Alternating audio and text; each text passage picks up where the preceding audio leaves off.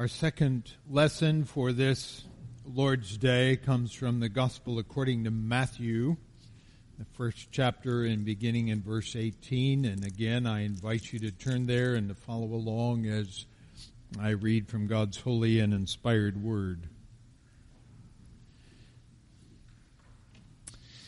This is how the birth of Jesus Christ came about.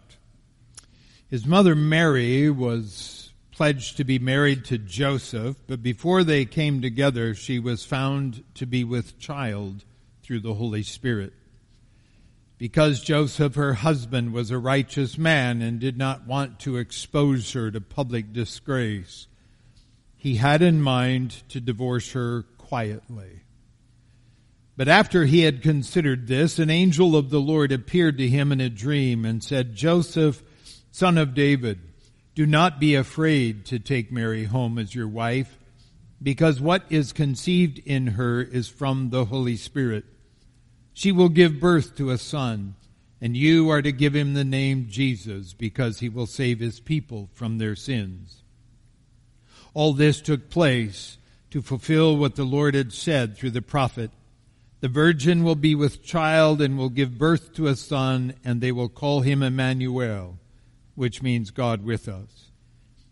And when Joseph woke up, he did what the angel of the Lord had commanded him and took Mary home as his wife. But he had no union with her until she gave birth to a son, and he gave him the name Jesus. And herein ends the reading of God's word to us this day. May all praise and honor and glory be to him and to him alone. Amen. We come today, finally, to the Advent material that we most associate with Christmas, that being the birth narrative of Jesus. I think that most every family has stories that accompany either their birth or the birth of their children or other near relatives. The stories may have to do with the difficulty of the delivery or the unique way they arrived at a name. May have to do with the car breaking down on the way to the hospital and then the subsequent ride in the ambulance. May have to do with how very tiny or how very large the baby was compared to how they are now. Stories such as these hold significance for people, sometimes for generations, and I would contend that it has always been this way. After beginning his gospel with the genealogy of Jesus, a significance that we called to your attention a couple of weeks ago, Matthew then relates the birth story of Jesus, which was the story to end all stories. For he relates the supernatural way in which Mary came to be with child.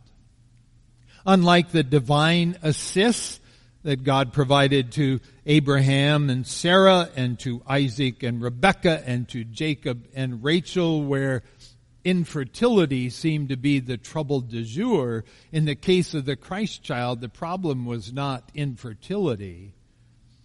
The problem was paternity. That long list of forefathers that Matthew recalls in the genealogy all suffered from the same genetic disorder. They could only reproduce what they were themselves, sinners in the first degree. But if there was to be a messianic Savior capable of saving God's people from their sin, then by necessity, he would have to be a Savior that did not suffer with this genetic curse caused by the sin of Adam.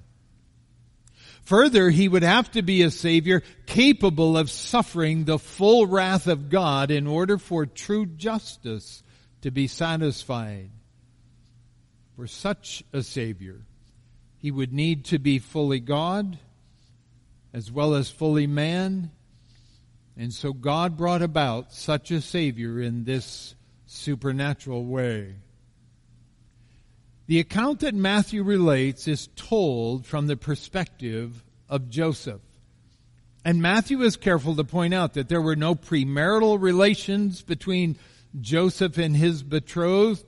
Likewise, he is intentional in pointing out that the child developing in Mary's womb was the product not of any other man, but of the Holy Spirit.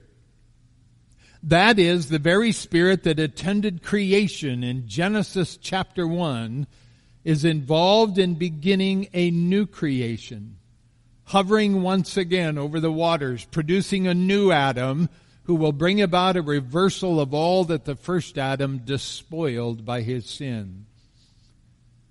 Now, while there are those who will discard Matthew's story as pure fiction and completely unnecessary to the gospel, they do so at their eternal peril.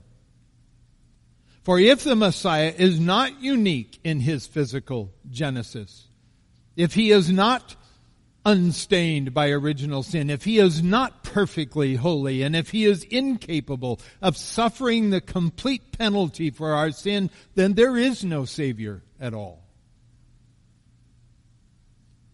Of course, this divine solution was not without its own challenges. Mary and Joseph were betrothed, which is to say that they had a binding covenantal engagement.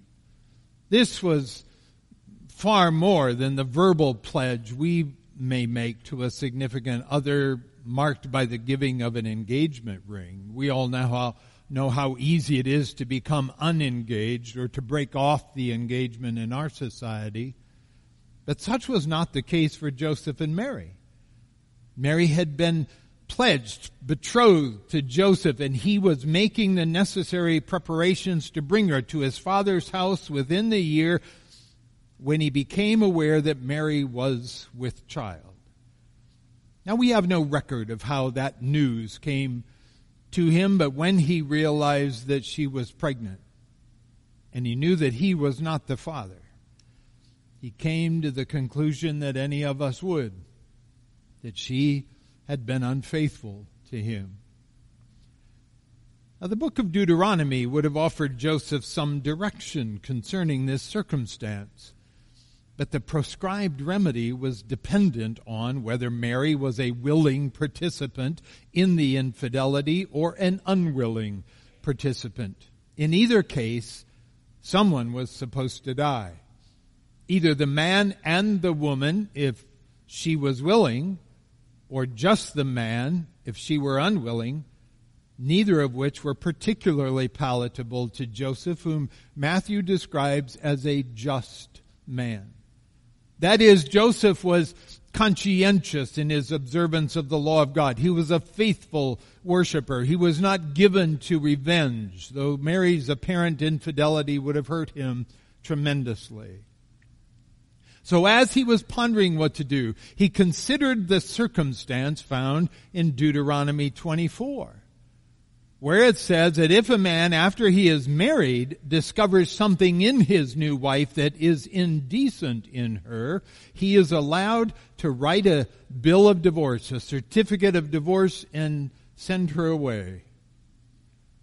According to the Mishnah, the rabbinic interpretation of the Torah, a woman in Mary's circumstance would have been off limits to her betrothed as well as to her paramour, so that Joseph would have been required to write a bill of divorce. Now, this he could have done very publicly and horribly shamed Mary before the whole community, or he could have done so quietly, making use of two trusted confidants to sign that bill of divorce as witnesses, and then simply sent her away in the dead of night. And it is this solution that seemed best to Joseph when he turned in for sleep. Little did he know what his night would be like. There are 70 instances of the word dream found in the Scriptures, and in almost every case, God is intervening for a divine purpose. And in this particular case, an angel of the Lord breaks into Joseph's somnambulance and reveals to him that what is taking place with his betrothed is not infidelity. but is actually the unfolding of a long-held divine promise that Joseph and all of his kinsmen have been anticipating. Rather than divorce Mary, Joseph is to do what he originally desired to do, to take her as his wife, recognizing that she has not been unfaithful to him, but to the contrary, she has been perfectly faithful to Joseph while also being perfectly faithful to God. In fact, her willingness to serve God in this way is the fulfillment of a prophetic word given through the prophet Isaiah, speaking of the Messiah whose name will be Emmanuel, meaning God with us. And as Joseph's dream unfolds, he learns that this very unique child will save his people from their sins, and so he must be given the name Yeshua, which means God saves. I want you to notice that the angel does not declare that this child will save his people from their warring neighbors, or from a bad economy, or from bad weather, or from physical ailments, or from political despots, or from physical starvation, or any other thing that you might think of that is a threat to people in this world. The angel declares that the child is to be named Jesus because he will save his people from their sins. You see, the greatest threat to every man, woman, and child is our innate spiritual condition, which is a condemnation unto death. And we may elevate a host of other things above this. We may declare that all kinds of other things are an existential threat to humanity. And we may invest an inordinate amount of time and energy and money to alleviate that problem or attempt to remedy it. But there is no greater threat to us than our own spiritual condition. When Matthew writes this gospel, there was adequate history to understand that mankind was and continues to be incapable of saving himself from the consequences of sin. And 2,000 years later, nothing has happened to alter that conclusion.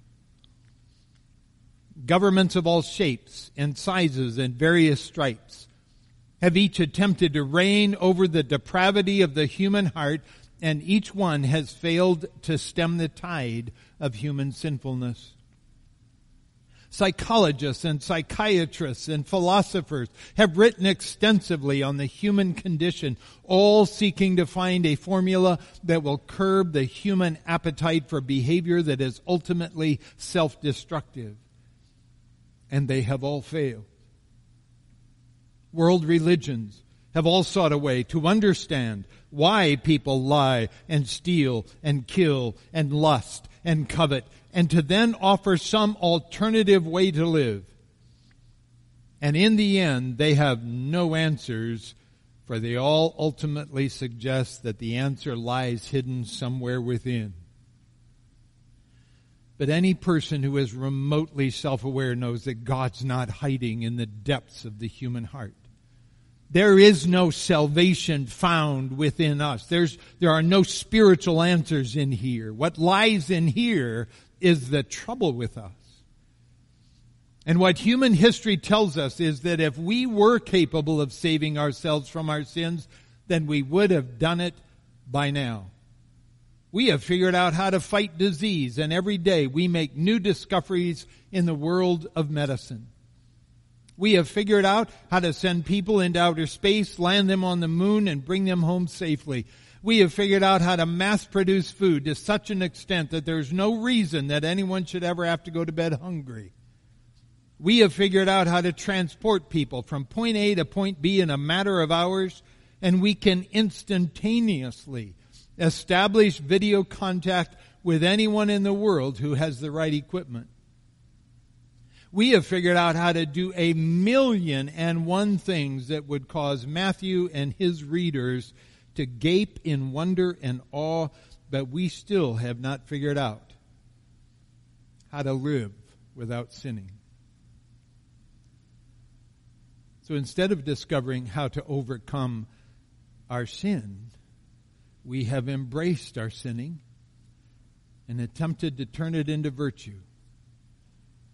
We applaud it. We revel in it without apology. We engage in it brazenly and then attack those who would dare to question our behavior. As a society, we have for some time now been attacking any institutions that have stood for a higher ideal, a higher standard, for we cannot bear to have any reminders that we are sinners who need a Savior. And from generation to generation, sin has prevailed, and no one of us has ever been successful in overcoming our sin. Our inability is not a matter of education. It isn't that we are unaware of the issue. The solution is not to be found in the realm of cognition. It's not intellectual. Nor is it physical. It's not that we are in need of better bodies, as if the solution is to be found in being stronger or faster or healthier. The solution is not to be found in better nutrition or better hydration or solving a vitamin deficiency, because it's not physical. The problem is spiritual. And within every man, woman, and child, sin is alive and well, and it thrives. It has infected and affected every fiber of our being, such that we cannot have a purely pure thought. We cannot have a purely pure intention. We cannot perform a purely pure act. We cannot utter a purely pure word. For sin dwells within us to such an extent that every part of us is stained with it. Many weeks ago now, we were in Romans chapter 7 when Paul complains that the good he wants to do, he's incapable of doing, and the evil that he doesn't want to do is what he ends up doing. And he attributes all of this dilemma to the sin that dwells within him. And he concludes that there is only one person who can deliver him from the wretchedness that is him. And that is God through Jesus Christ. Beloved, we all need this Savior. So imagine the excitement that must have existed in Matthew, the one-time hated tax collector who was called away from that occupation to engage instead in a work of proclamation, making known to the world that God had indeed sent a Savior. God did not scour the earth looking for a man good enough to become the Savior, for such a man did not exist and never would exist. For every man was, as King David declared, brought forth in iniquity and conceived in sin. No, God did a unique thing in introducing His Savior.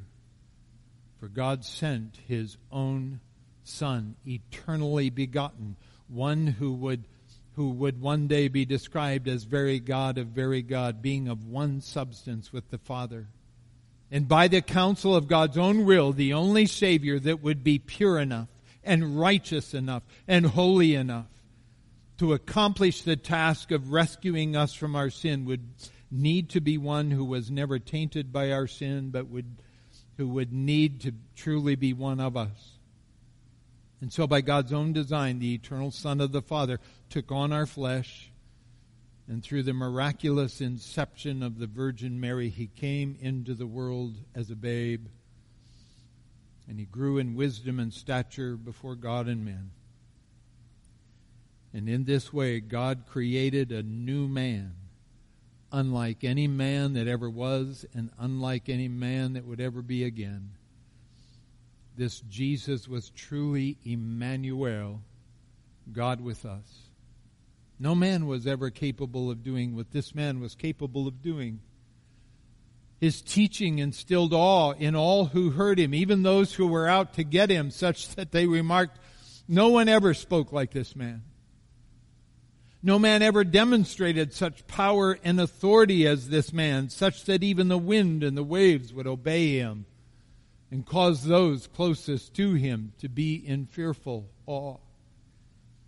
No man ever demonstrated such command over the spiritual realm, such that satanic forces were obedient to his commands to come out. No man ever offered such words of life to those who were downtrodden and destroyed by sin as this man, such that the vilest among us pleaded with him to let them follow with him. No man ever grieved over our lostness as this man, such that in the Garden of Gethsemane he sweated great drops of blood as he contemplated the enormity of the debt he was about to satisfy out of his great love for us. No ordinary man would have ever been capable of doing all that was necessary to save us from our sin. God would need a unique man, a God-man to save us, and in Jesus, born of Mary, God established such a Savior for us. When the angel explained to Joseph that God was in the process of bringing this unique God-man, this Savior, this Messiah into the world through Mary, his betrothed, to whatever degree was necessary, it made sense to Joseph such that his original plan to quietly divorce her went right out the window, and he fully accepted the position that God placed him in as a protector of Mary and this child that was being formed in her womb. Now, nowhere in this angelic encounter does Joseph ask any questions or offer any type of response. He never opens his mouth. He doesn't ask for clarification or offer any protest. He simply receives this divine command along with a newfound appreciation for the woman he is about to marry because of her own willingness to respond in faith to Almighty God.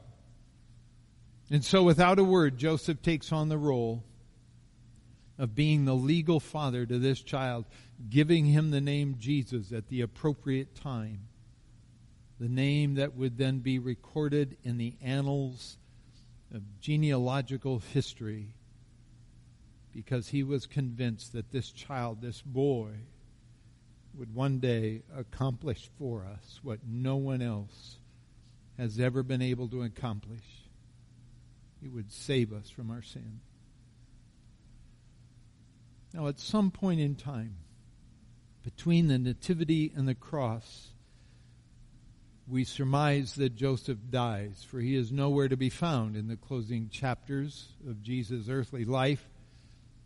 We can only imagine the words that must have been exchanged between father and son as they worked in the carpenter's shop for so many years, perhaps recounting on occasion the angelic proclamations that night, or the visitation of the Magi and the gifts they brought, the flight into Egypt to avoid Herod's henchmen, the thoughts that went through Joseph and Mary's heads as they scoured Jerusalem looking for Jesus when he was 12.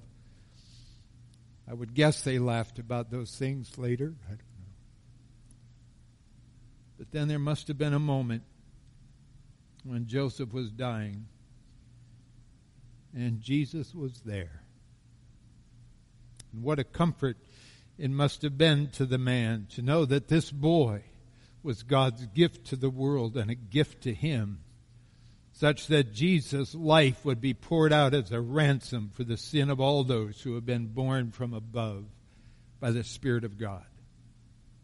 And I would imagine that though he would never know how the story played out, that his heart must have been at peace, not worried about whether or not God would judge him by his own performance, but rather by the performance of this son, whom God had sent for a very special reason, to be Emmanuel, to be Yeshua, and save his people from their sin.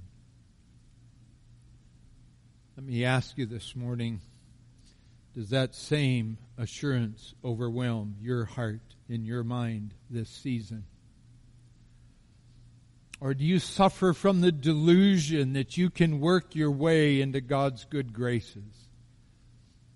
You see, to truly desire Christ with genuine faith, we must first come to the realization that we are condemned sinners from the moment we take our first breath, and that we are in need of a Savior. And if there is anything in us that whispers to us that we are okay just the way we are, then I would submit that what we have is not saving faith in Christ, but simply an intellectual assent that He is who He says He is.